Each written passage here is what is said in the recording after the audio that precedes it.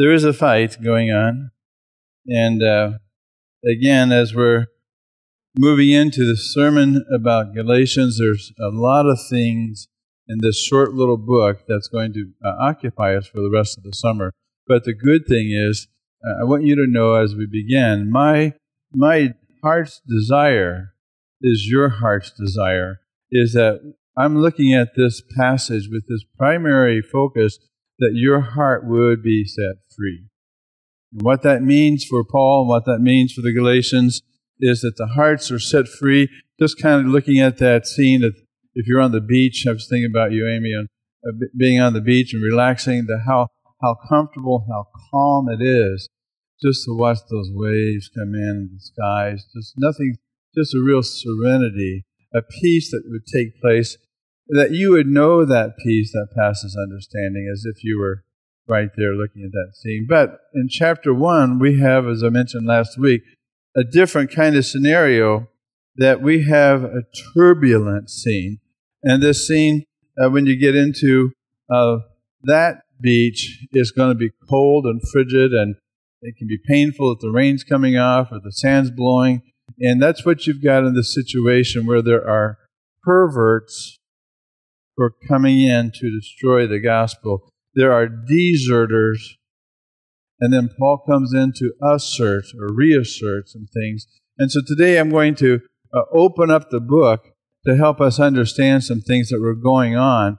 And there's a lot of things in here that will help you learn how to communicate the gospel to people in our day and age as we go back and we learn from Paul.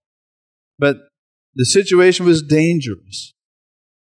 It was quite serious because Paul was super concerned not only about his own safety, but there's something far greater going on in this book.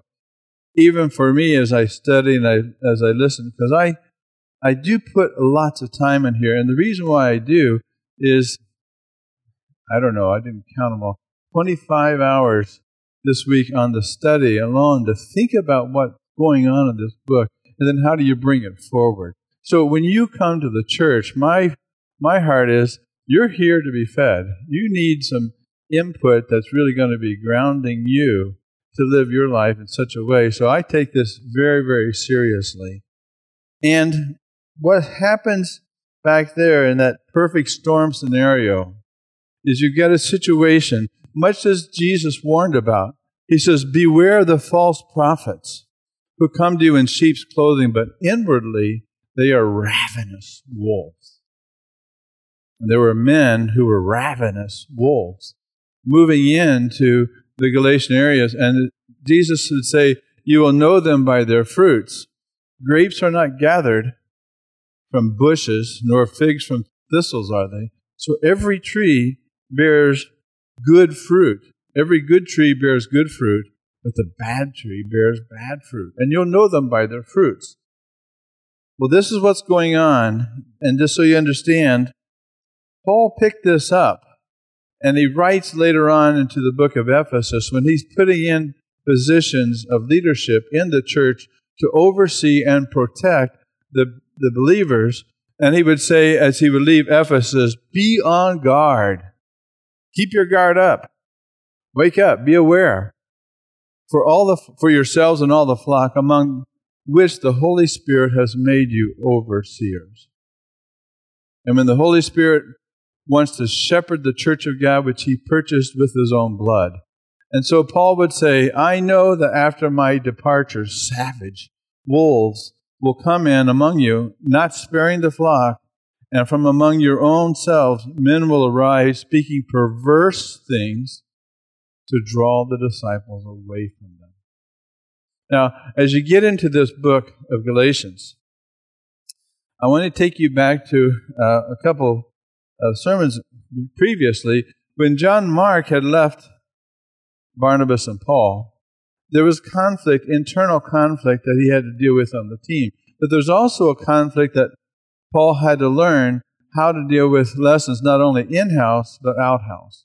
Well, not out-house, but outside of the church. And so the idea that to handle conflict, to be a godly person and to handle conflict in such a way that you would be faithful to your call and not compromise, and not be in a position where you're going to be consumed or destroyed. And so Paul would teach Timothy and others, as you'll see later on, Peter and the churches in Galatia, how do you stay focused on your relationship with Jesus Christ, that you are called to walk with Him in a way that's worthy of who He is. And so Paul would say, there's going to be a conflict that's going to push you off, just kind of like those waves, and he's going to try to help the church learn how to love and give the grace of the gospel when there's disagreement. And that's the tension. There's going to be a tension. And so you'll notice in Paul's description of himself, when he went to the Thessalonians, in Thessalonians, Paul would say in 1 Thessalonians 2, "You know, brothers and sisters, that our visit to you is not without results. And we have suffered and we have been mistreated outrageously in Philippi and other places, as you know. But with the help of our God, we dared to tell you His gospel in the face of strong opposition. For our appeal we make does not spring from error or impure motives, nor are we trying to trick you. On the contrary, we speak as those approved by God to be entrusted with the gospel, and we are not trying to please people, but God who tests our heart." And so here he would go on to say, speaking of Father's Day, you are witnesses, and so is God, how devoutly and uprightly we behave towards you. Just as you know how we were exhorting, 1, encouraging, 2, and imploring, 3, each one of you as a father would his own children, so that you would walk in that manner, worthy of the God who calls you into His own kingdom and glory. Paul was in the fight. Paul was in the ministry. And if you're not in a fight, you're not in the ministry. But Paul was working to help them have this conviction at the core that their hearts would be touched in such a way that they would be free because they know who Jesus Christ was. They would be so convinced and devoted and faithful to Christ that was the only aim that Paul had, was to help people be connected to Christ. Last week I mentioned that all stress and conflict comes because of disconnection. But when there's connection and there's unity, then there's going to be a real sense of God at work among His people. And yet, the cultural currents of their day, just like the cultural currents of our day, are trying to rip apart your relationship with Christ, trying to keep you distracted, trying to keep you off kilter. And yet the whole Scripture, all the Scripture, the Spirit of God, the fellowship, everything about the gospel speaks to one thing, that there is salvation in no one else but Jesus Christ.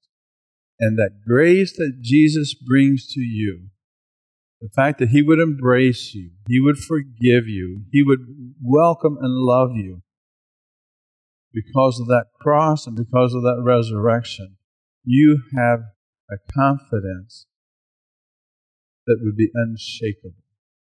That's what Paul wanted.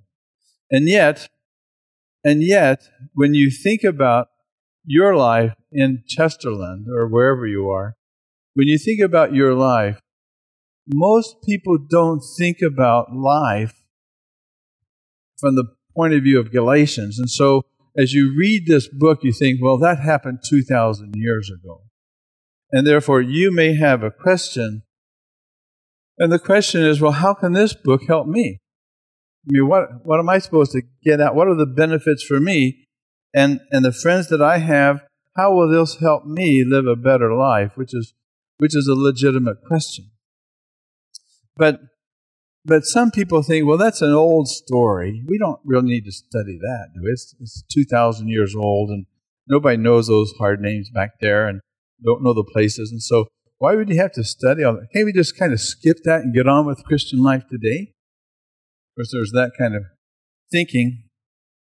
But the question I have is you're sitting there and I'm here. As we approach this book, our attitude is, God, you're trying to teach us something through the book of Galatians.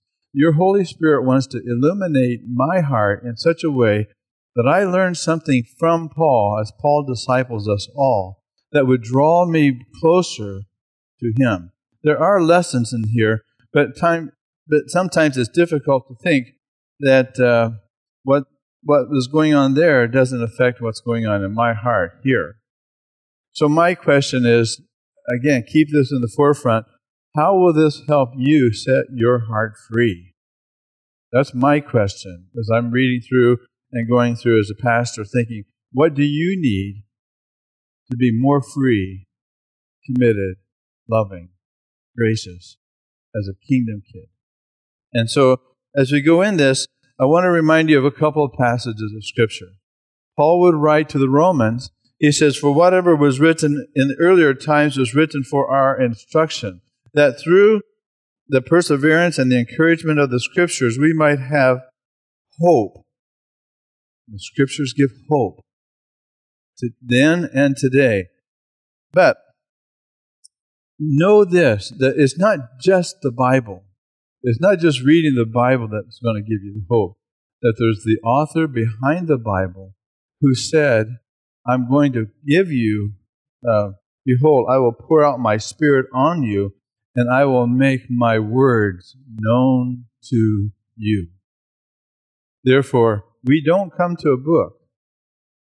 We come to the living Lord, the author of the book, who's going to make known His communication so that you understand. Jesus would say it this way, it is the Spirit that gives life.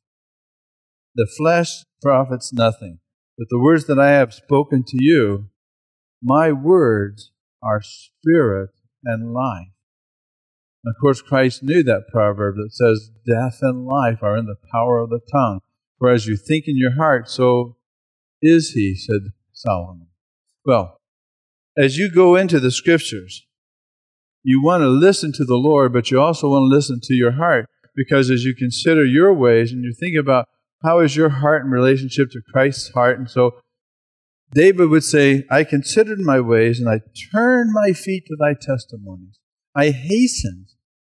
I eagerly pursued. I didn't wait. I hastened and I did not delay to keep thy commandments. Well, in our day and age, we have a tension. And I'm going to talk about this tension because we're in a cultural warfare where we have a tension that we have a culture that wants to promote humanity and kindness and civility and respect and loving people that's more humanistic at the expense of truth. And therefore, it's not truth versus love, it's truth and love. But if you don't have truth and you don't have love, what you're going to have is this. You're going to have some error, some distortion, some misperception that's going to be based on a lie, some assumption that cuts God out of the picture. Somehow I can make my life work without God. And let me tell you, we are committed to that proposition as sinners. I will find a way without the Lord to work in my life. If I have to manipulate my family, if I have to manipulate my work world, if I have to manipulate you, people manipulate in order to meet their needs. And that's why Paul said, no. If you're going to follow that error, you're going to suppress the truth and exchange it for a lie, you're going to go into a darkened heart. And that's going to lead you to hatred. And Paul's going to talk about that later on. But right now, Tim Keller would say it this way, that love without truth is sentimentality. Love without truth is sentimentality. It supports and affirms us, but keeps us in denial about our flaws. Truth without love is harshness.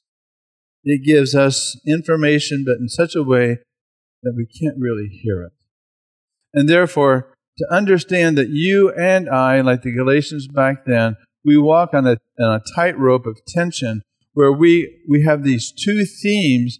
And as a pastor, as I'm struggling with this as well, that as I'm trying to bring to you some information, you've got these 2 points here where you have, we want to think biblically, we want to think about the truth, and in that truth, we want to think it as God's revealed truth, that there's something about what God has revealed that directly affects me.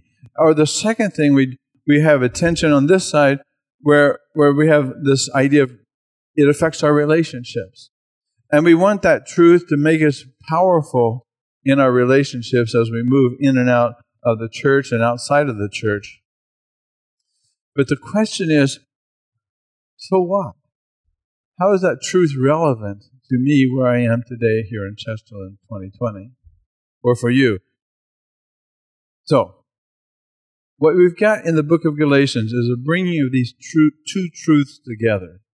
And you remember, just real briefly, that in the book of Galatia, there is a situation going on that is split in the region.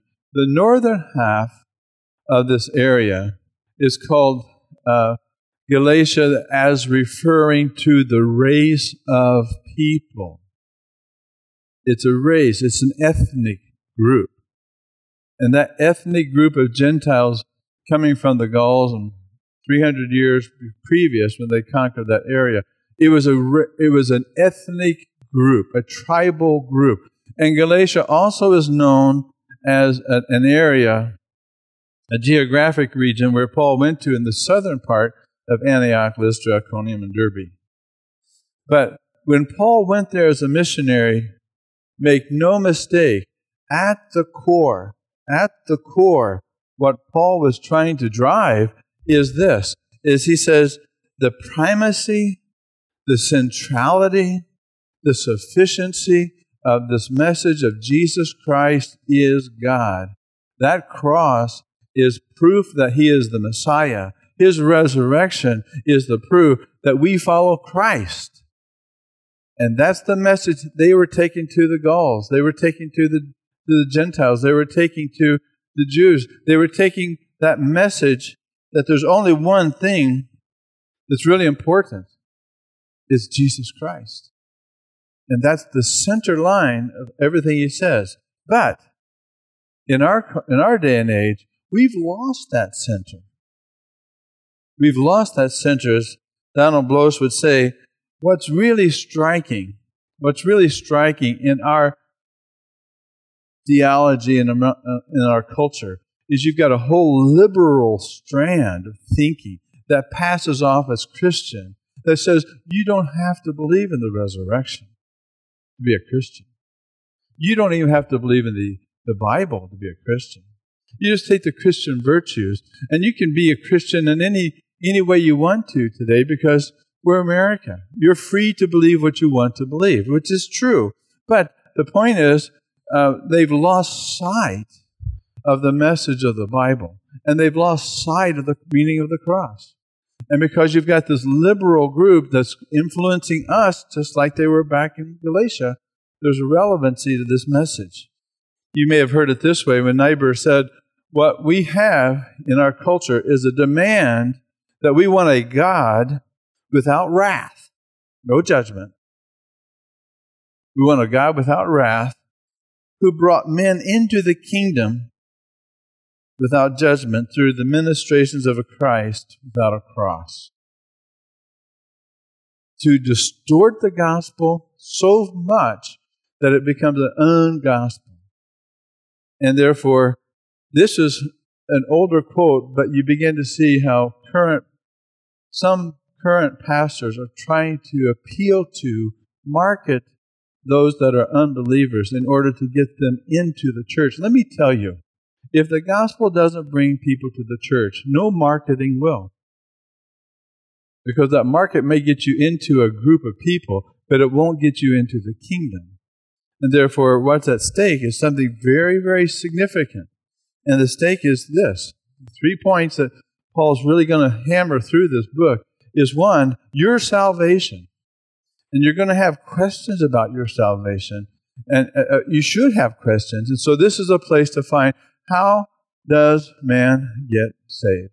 How does someone become right with God when their lives have sin and they're under judgment? That's the first question that the gospel, that Galatians is going to answer through the gospel. How are you saved? And then 2,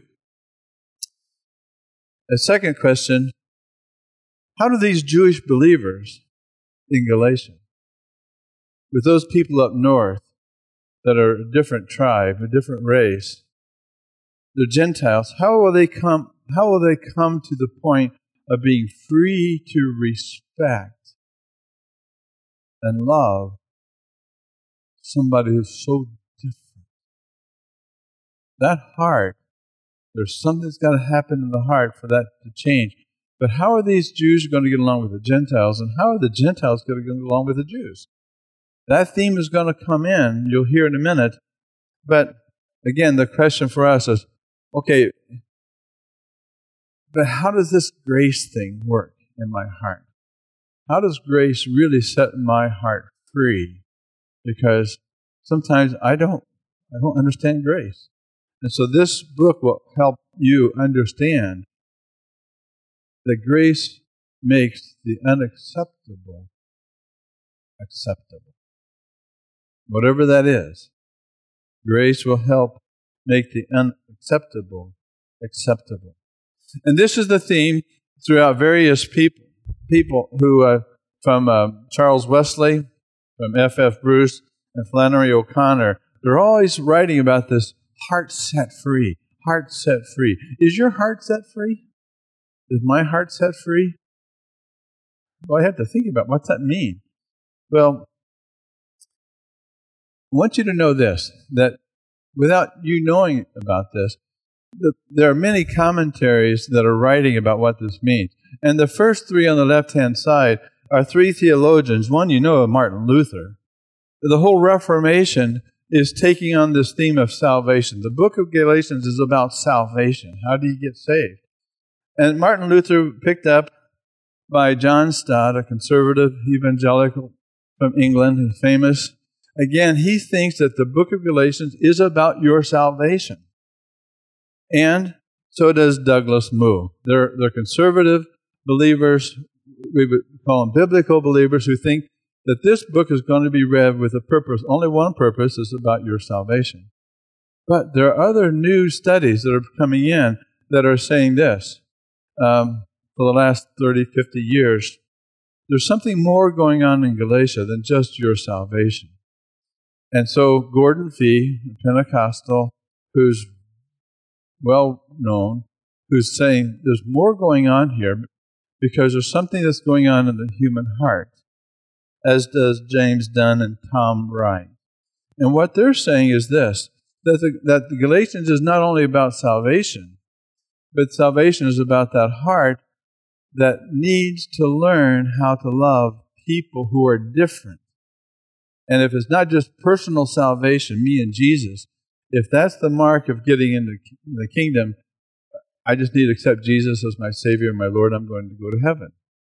And a whole lot of people are saying, nope, you just can't accept Jesus as your Savior and not accept Him as Lord. There's more to this story. And the story is this, that if you are going to be in the kingdom camp, then it's going to affect how you relate to people socially.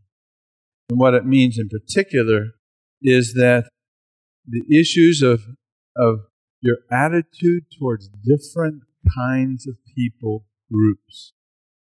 And you'll find as we get into the book of Galatians, there's something going on far deeper than just a doctrine. Well, here's this point. This tension that you have of thinking biblically and relating powerfully, that's a nice little phrase until you get to the point of thinking about doctrine. I may have the right doctrine. I believe that Jesus Christ is the Messiah. I believe that Jesus Christ died for my sins. I believe that Jesus resurrected. I believe the doctrine. But most of you here would not be struggling as you read the Bible with, well, I don't know if the incarnation of Jesus, you won't be thinking doctrinal questions about salvation so much because you kind of understand that and lay it. But the question of life, how do you take this doctrine and make it real? And that's the issue.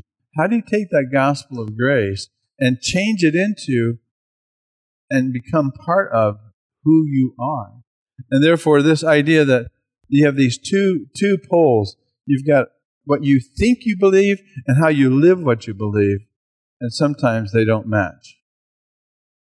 3 points that Galatians will get to is going to answer. Who are the people of God? Who's included in that answer? Define who they are. Who are the people of God? Are you part of the kingdom?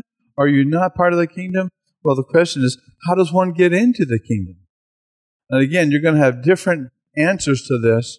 But the third question is, what are the distinguishing marks of one who belongs to the kingdom? Now, Galatians is going to answer those 3 questions primarily. But you may have other questions. Like, 1, are you saved? Just because you go to this church does not mean you are saved. Just because you belong to a group of Christians doesn't mean you are saved. Just because you have the right answer to the question doesn't mean you are saved. Just because you do good works. Jesus says, I don't know you. You can do the Jeopardy thing.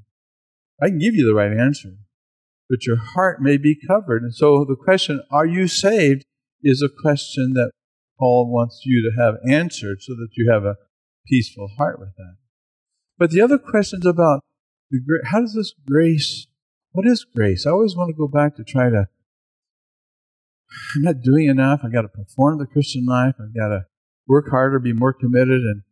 And that seems to take away from the joy. There's lots of questions about the Christian life, living out that grace that we have questions with. Or as you come into the idea, this is about walking in a new way as a new creature. As Paul would say, if anyone is in Christ, is a new creation. And that new creation says that the old things pass away, behold, all things become new. Well, this is what's going on.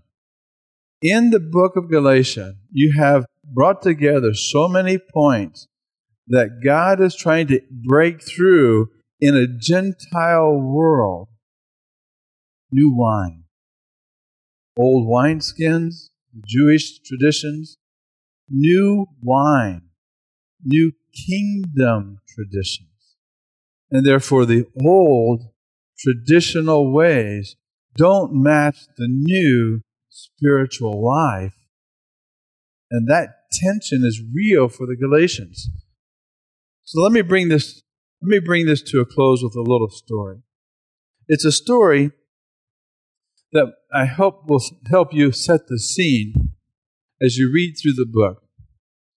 Imagine in your mind's eye that you are a rabbi from Antioch, Pisidia, and you've just walked 80 miles down into the city of Lystra, into the marketplace.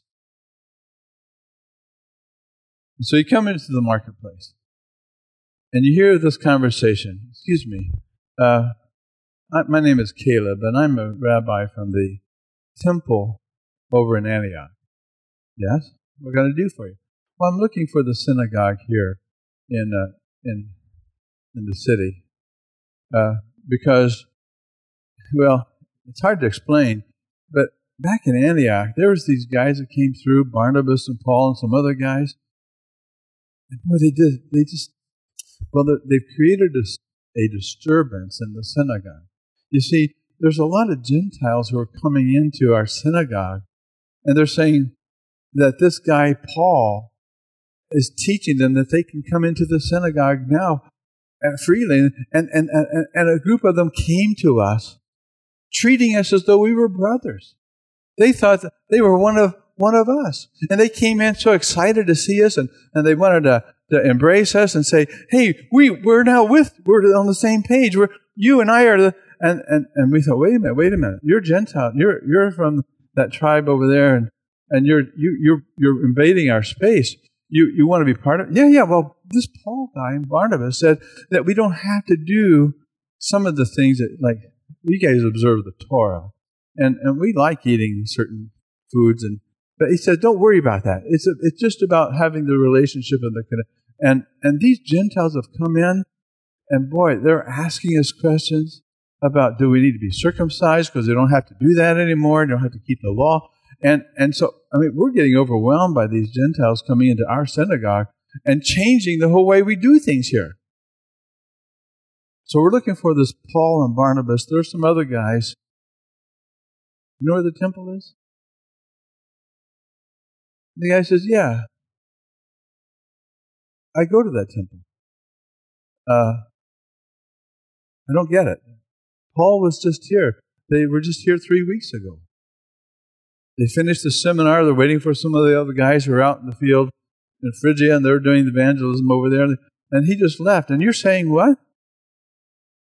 Well, he's bad news. Don't listen to Paul, because Paul is not legitimate. You've got to understand that he's going throughout our region, and he's really messing up a whole lot of people's minds. He's a cult leader. What? Paul, a cult leader? I can't. Really? He says, listen. Who authorized him to come over here?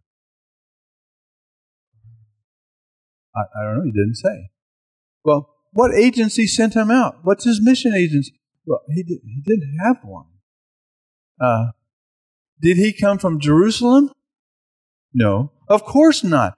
The Jerusalem leaders didn't send him over here. He's a rogue missionary out. He's an independent bird, and he's really out to mess up your mind. Really? I thought he was really? He wasn't authorized by Jerusalem. He wasn't authorized by anybody except that group up in Antioch. But the apostles, the 12 apostles, he's not even an apostle. He didn't even walk with Jesus. And here he is telling you guys, he's illegitimate. Don't listen to Paul. And besides, he's a hypocrite. This guy was out. He was supervising the stoning of Peter, and he was persecuted. I'm telling you, this guy is bad news. He's lost it. He's a fanatic. He's under no authority, no one's accountability, and therefore he's coming into our city and he's coming into your city to disturb. He is perverting the Jewish way of thinking. So if you're involved with Paul, you're in trouble.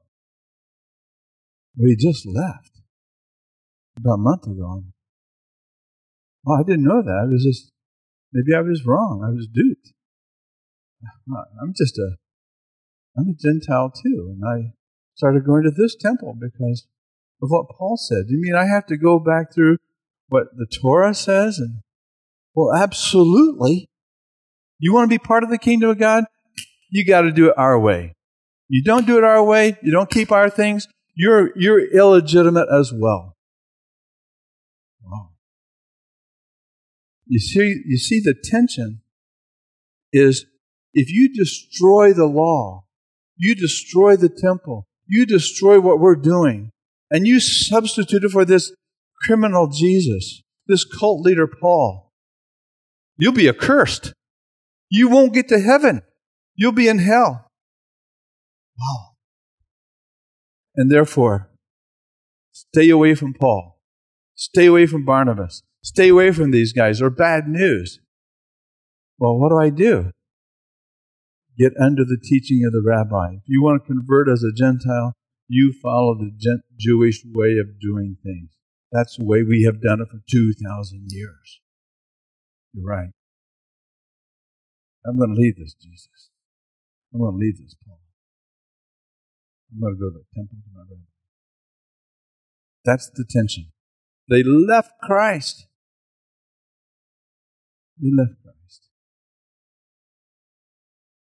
They were persuaded to leave Paul.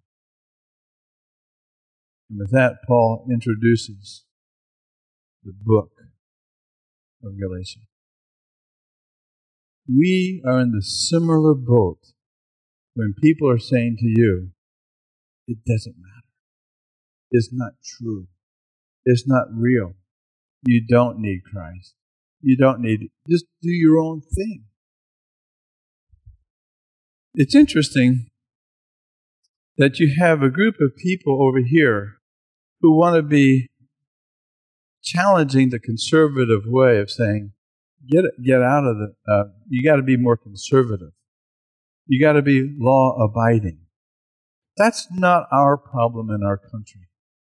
Our problem is the same, but on the opposite way, we are becoming not law-abiding, rewriting the laws.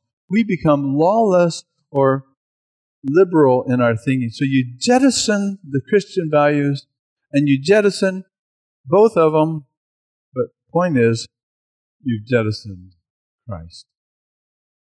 And with that, we're in turbulent waters, dangerous territories. And therefore, us, how do you set your heart free from these influences that are coming in saying, you should do this, you should do that? You have to have your heart anchored in the grace and the gospel.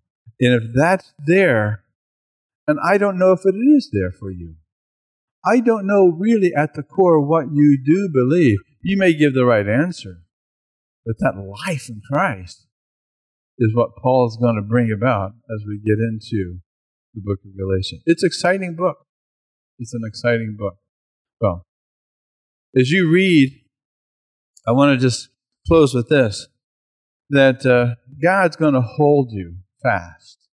God's going to hold you whether you understand Him or not. God's Spirit is at work.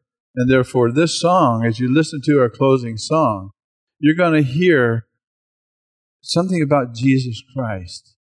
And you need to focus on Christ because He is the center focus. If you lose that focus, you're off on the side. And I don't want you to lose that focus because He's the one that's going to set your heart free. Not me, not the culture, not you, Christ. He'll hold you fast. Listen as we close with this hymn.